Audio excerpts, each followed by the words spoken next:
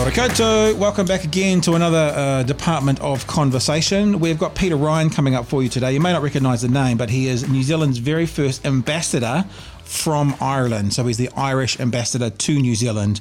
Really wanted to have Peter, and he's given us a short window to have a quick chat with him to talk about Brexit. Brexit's a big thing I do want to talk to him about because, you know, Northern Ireland is in two parts and what's going to happen. I'm sure we're going to talk about the rugby as well as some other bits and bobs as well. Really interesting dude, Peter Ryan, coming up for you shortly. But remember, in part, today's episode is brought to you by Velo. Velo are the experts in making wooden sunglasses, wooden glasses, and wooden watches as well. Good looking, crazy comfortable as well. And of course, they're wood, so they're naturally made. They're really light on your face.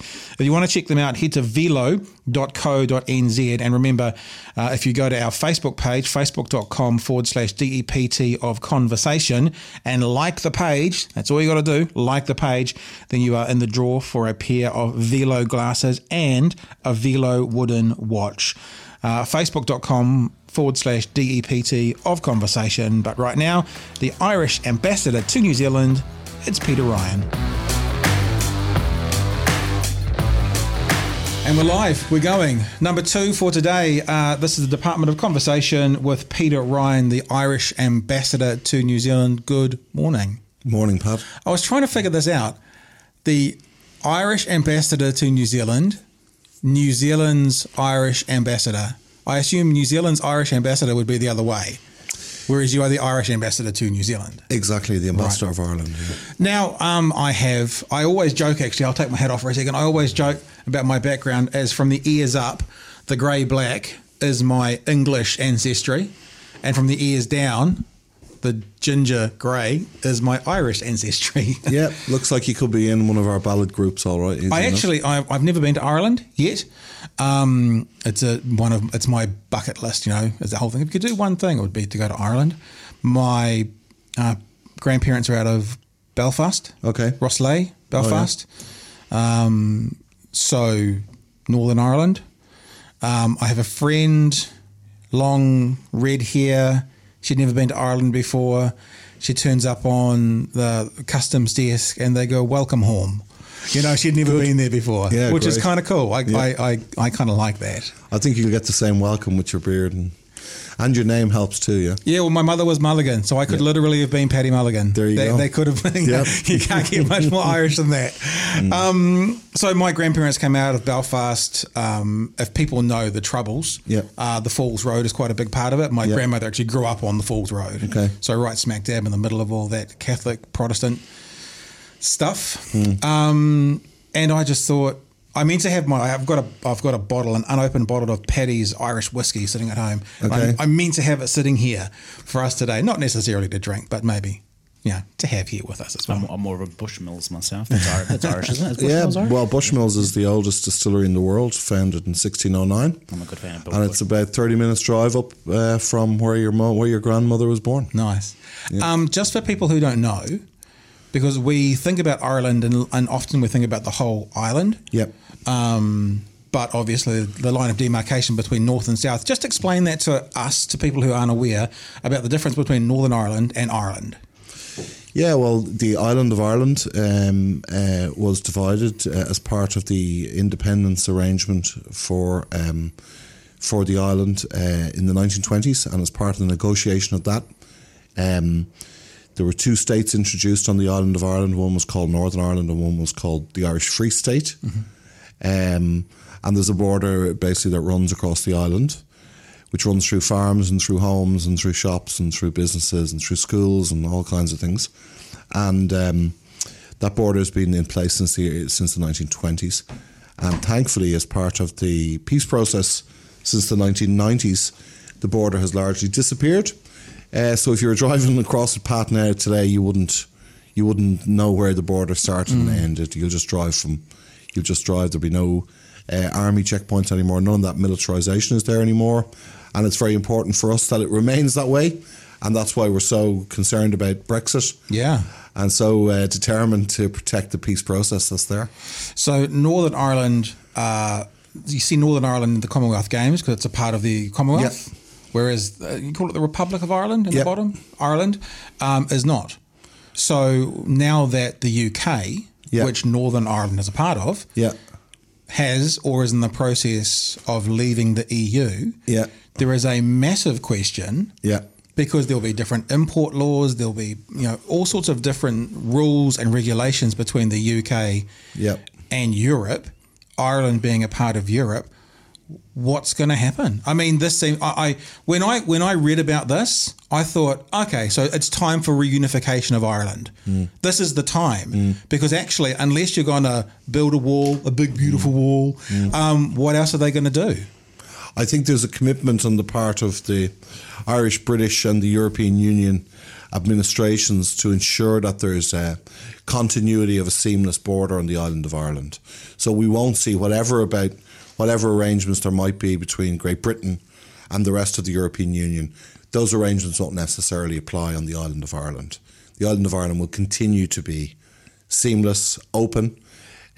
We have a free travel area between Britain and Ireland. We have a common travel agreement since the 1920s in place there. So Irish people don't need passports to visit Britain. British people don't need passports to come to us. And in fact, in Northern Ireland, uniquely in the world, people can be Irish or British or both. They can have that national identity recognised. Right. There's a commitment not to discriminate against them on the basis of their national identity. They can have an aspiration to United Ireland, or they can have a commitment to the union with Great Britain. And it's a pretty special arrangement that's been made. And I think there's a real commitment to protect it in the EU and Britain and in Ireland, and indeed the US and other partners, including New Zealand, actually.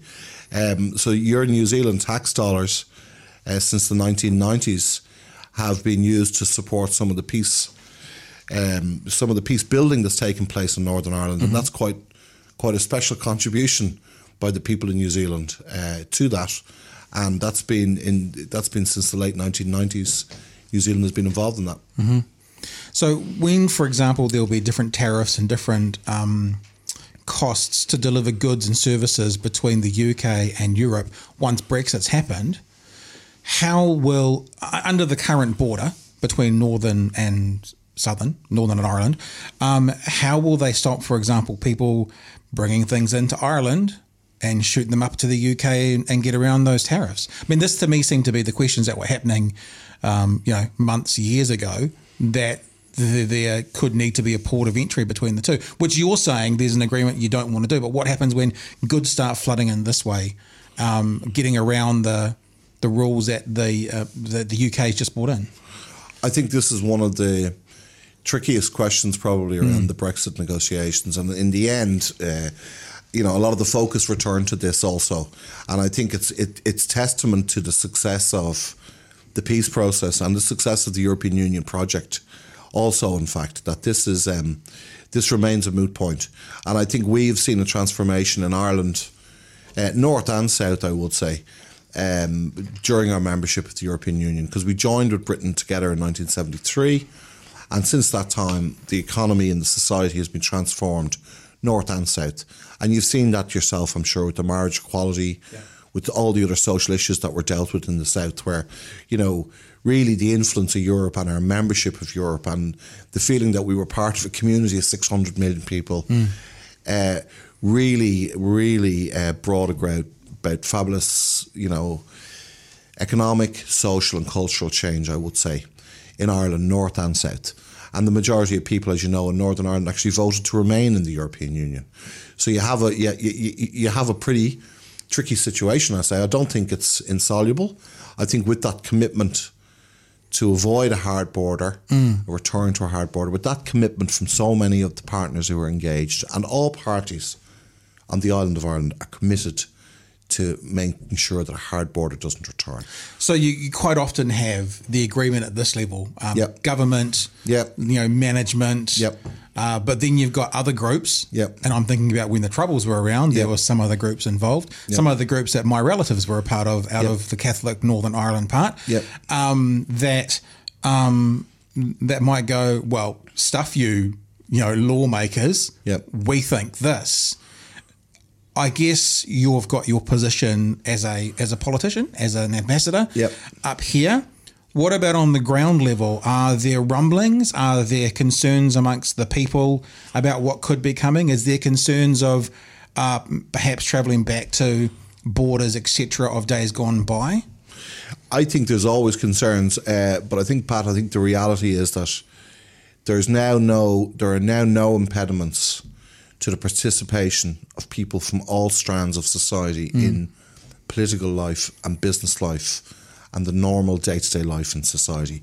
That was not the case in the north of Ireland at different times since its establishment. Its very establishment was contested. And, the north of Ireland has a fully participating, fully democratically overseen police force. It has, fair employment legislation. It has a whole set of checks and balances now that make sure that it will never return to what was there before. And the gun has more or less been removed from the island of Ireland. Now, that's not to say that there aren't people who might be hell-bent on using these opportunities and things like Brexit to see if they can build some support for their efforts. Stir something up, yeah. But I think the people of the island, the ballot box is the best way to test it, and there isn't a single elected representative of a group that is proposing any military or violent action. And I think that's a real testament to how far we've travelled in 30 years. We've addressed the major issues.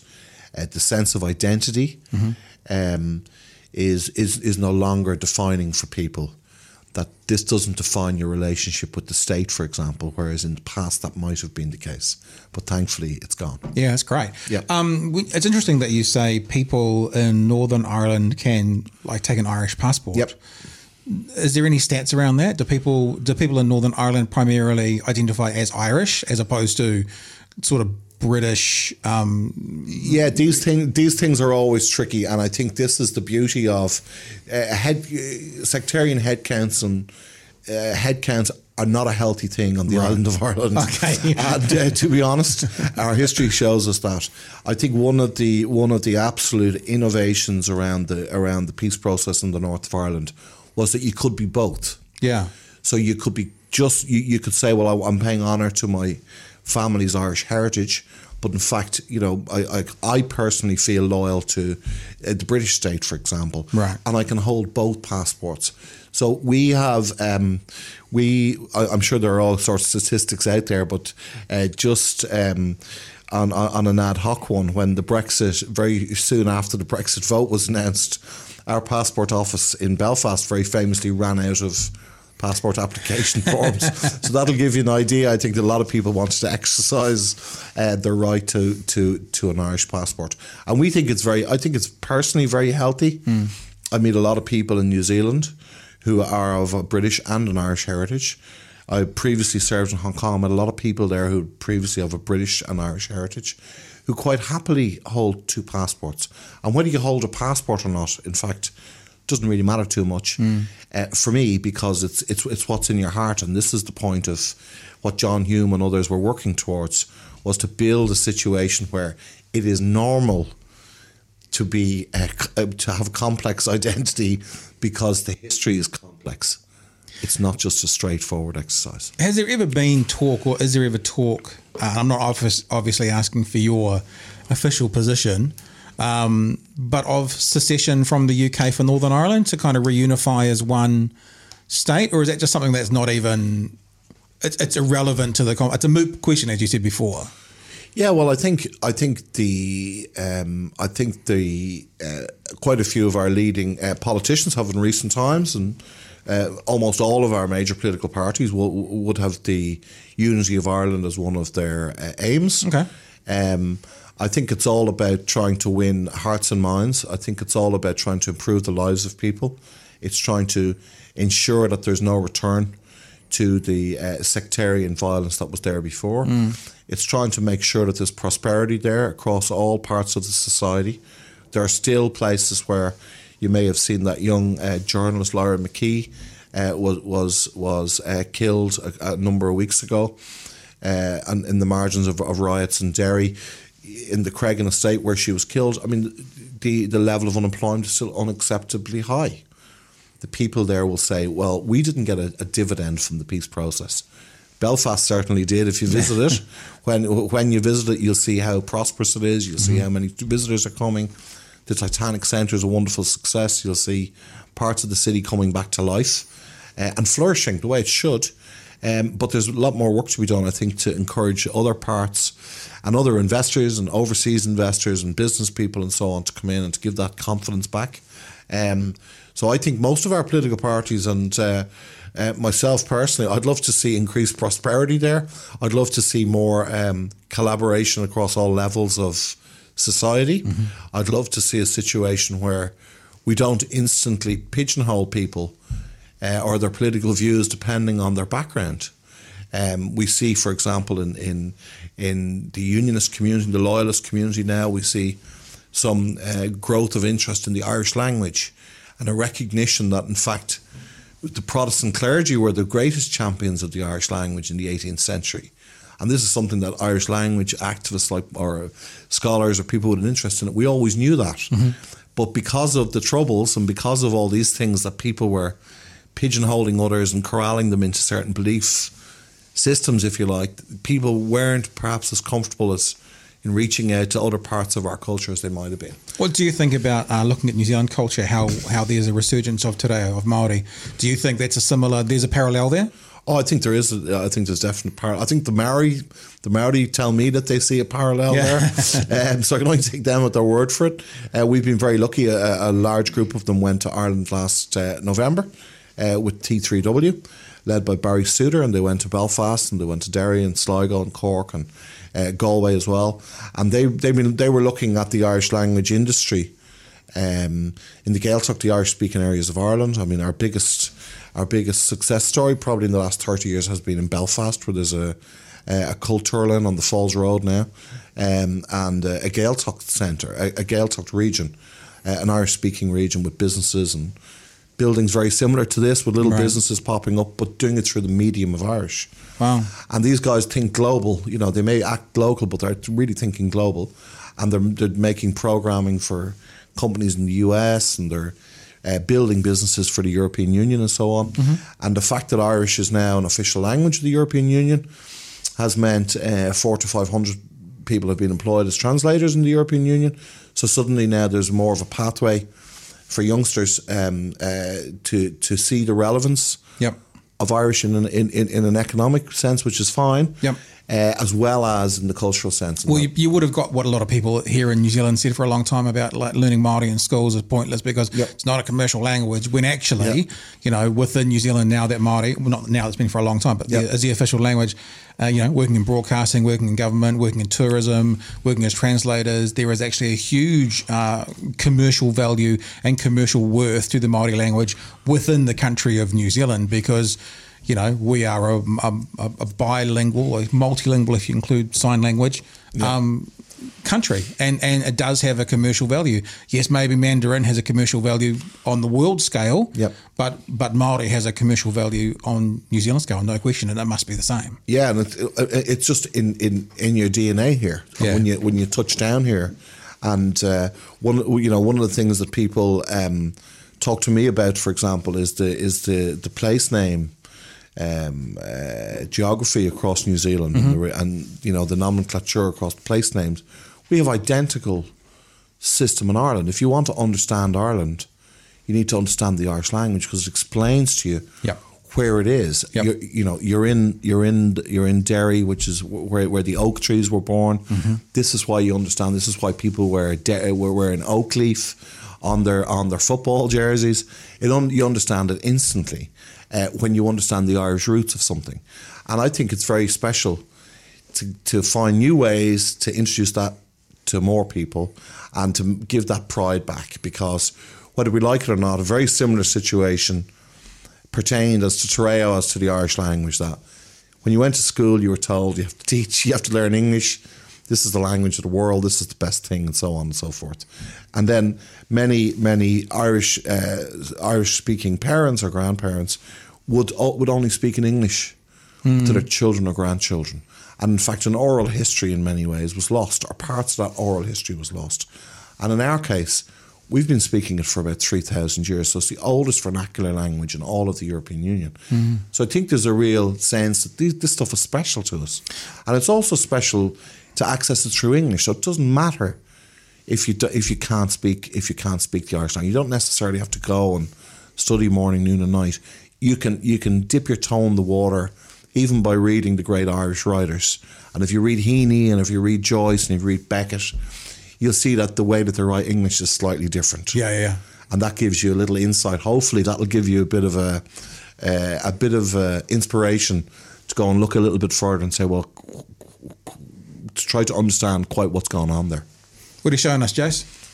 Oh, you were just talking about Te Reo Māori place names, and so I thought I'd Google some of the long place names in Ireland. So the thing I like about it is, and you're hinting at this, is what they mean.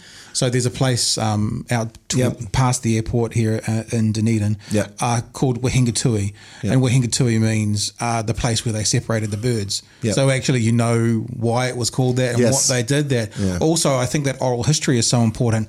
I've got a friend who received the oral history of his his ancestors' land.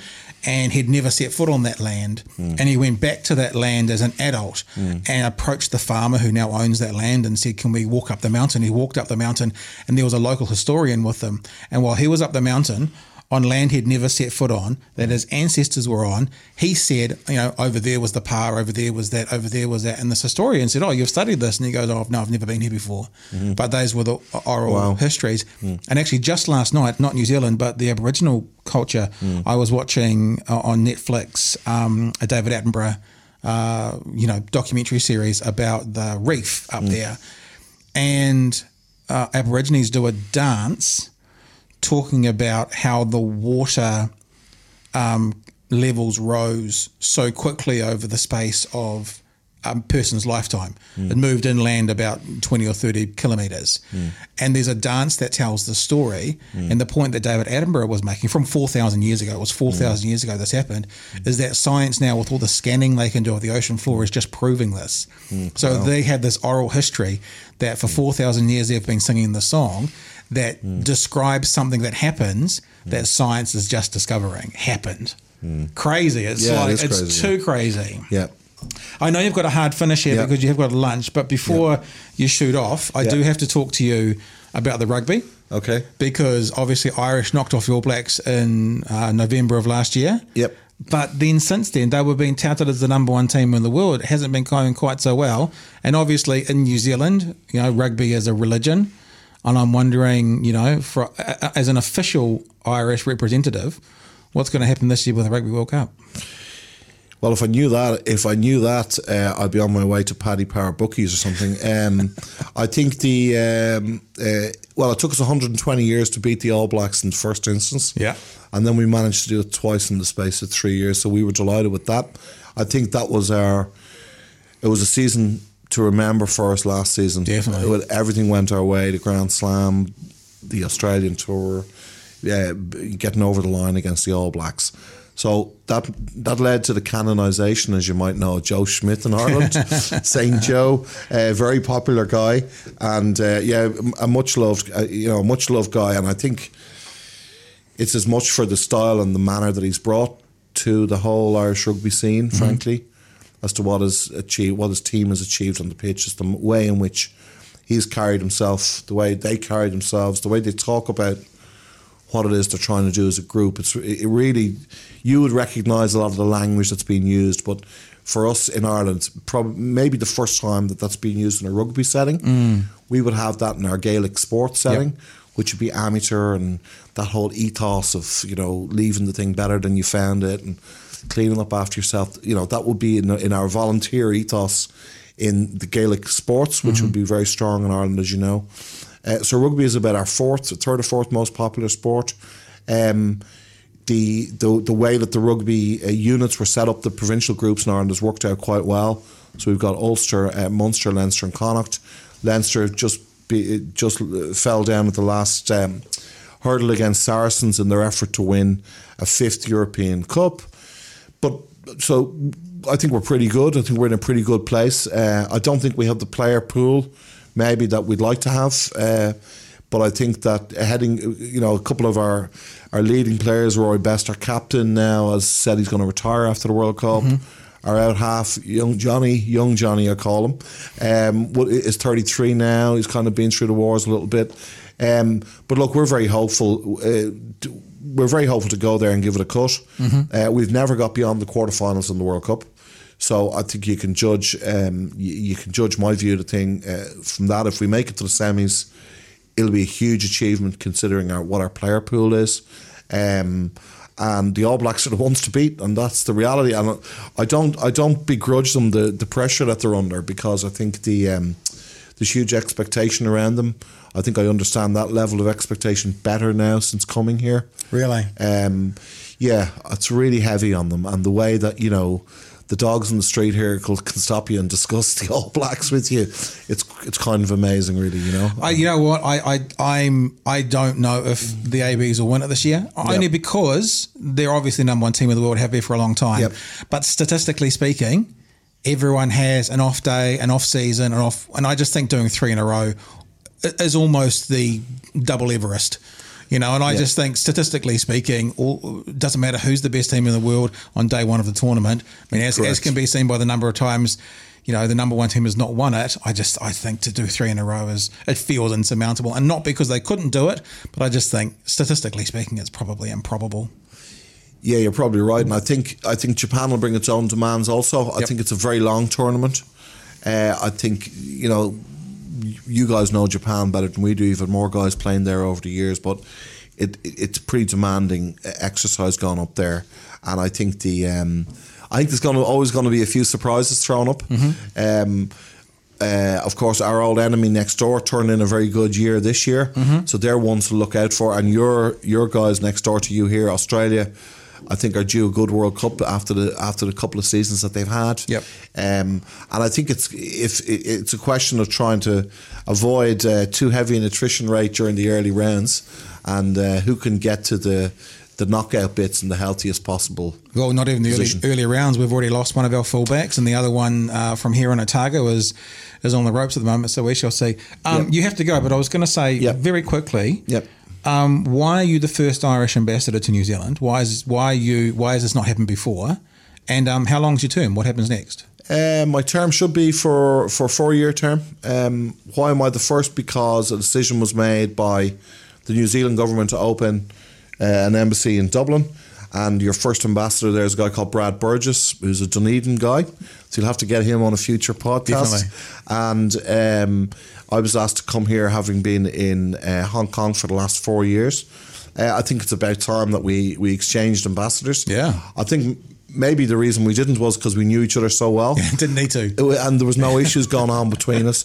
and we're very lucky. We've got great communities in both countries. We've got up to about 20,000 Irish-born people in New Zealand, and then we've got many wonderful descendants of Irish-born people like yourself, like with Peter Burke, who's here with me today, who's written this fabulous book called Through to Ireland. We're really lucky here. In fact, at one stage, New Zealand was named after the provinces of Ireland. As you know, there was a new Leinster, a new Munster, and a new Ulster. So for about 6 years in New Zealand history, it was actually named after part of Ireland. So the connections are deep. They're very strong, and for me, it's about trying to broaden those a little bit, build on what's there. I'm going to be at the university later today, and I'm trying to meet as wide a range of friends of Ireland as possible. And you're off to the bog now for lunch? Absolutely, yeah. It's not something you get to say every day, but I am looking forward to it. All right, Peter Ryan, thanks for joining us for a few minutes. Thanks a million, Pat. Thanks, Jason. All right, guys, there you go. A bit of a quickie for you today, but thankfully Peter Ryan gave us a few minutes to have a chat with him, and we were good to go and thought worth getting in, especially to find out that interesting stuff about Brexit. It's going to be fascinating to see what happens. Today's episode in part is brought to you by Velo, velo.co.nz. They are the experts in wooden glasses and wooden watches. We've got a pair to give away, a pair of glasses and a watch as well. All you got to do is like our Facebook page, facebook.com/DEPT of conversation. 10% of all the profits when you purchase a pair of Velo glasses goes to A21 with the aim of eradicating human trafficking through awareness, intervention and aftercare. Of course, they're doing good work. They're also a good product made of natural, sustainable wood. They are Velo, and you can check them out at velo.co.nz. Coming up later this week, Friday, we will be chatting with Christian Picciolini. Christian is a former white supremacist. If you Google his name, you will see his name pop up with places like Fox News, CNN, MSNBC, BBC. He's talked all over the world, and he is often called on to offer a perspective on white supremacy. He is an ex-white supremacist. He fights the world of white supremacy, but he has an insight into it, and we will be trying to get that insight on Friday. And obviously that was based around the mosque attacks of several weeks ago, and the reason we want to talk to Christian is to maybe get a bit of insight into those sorts of events. Christian Picciolini on Friday morning. Until then, hooroo.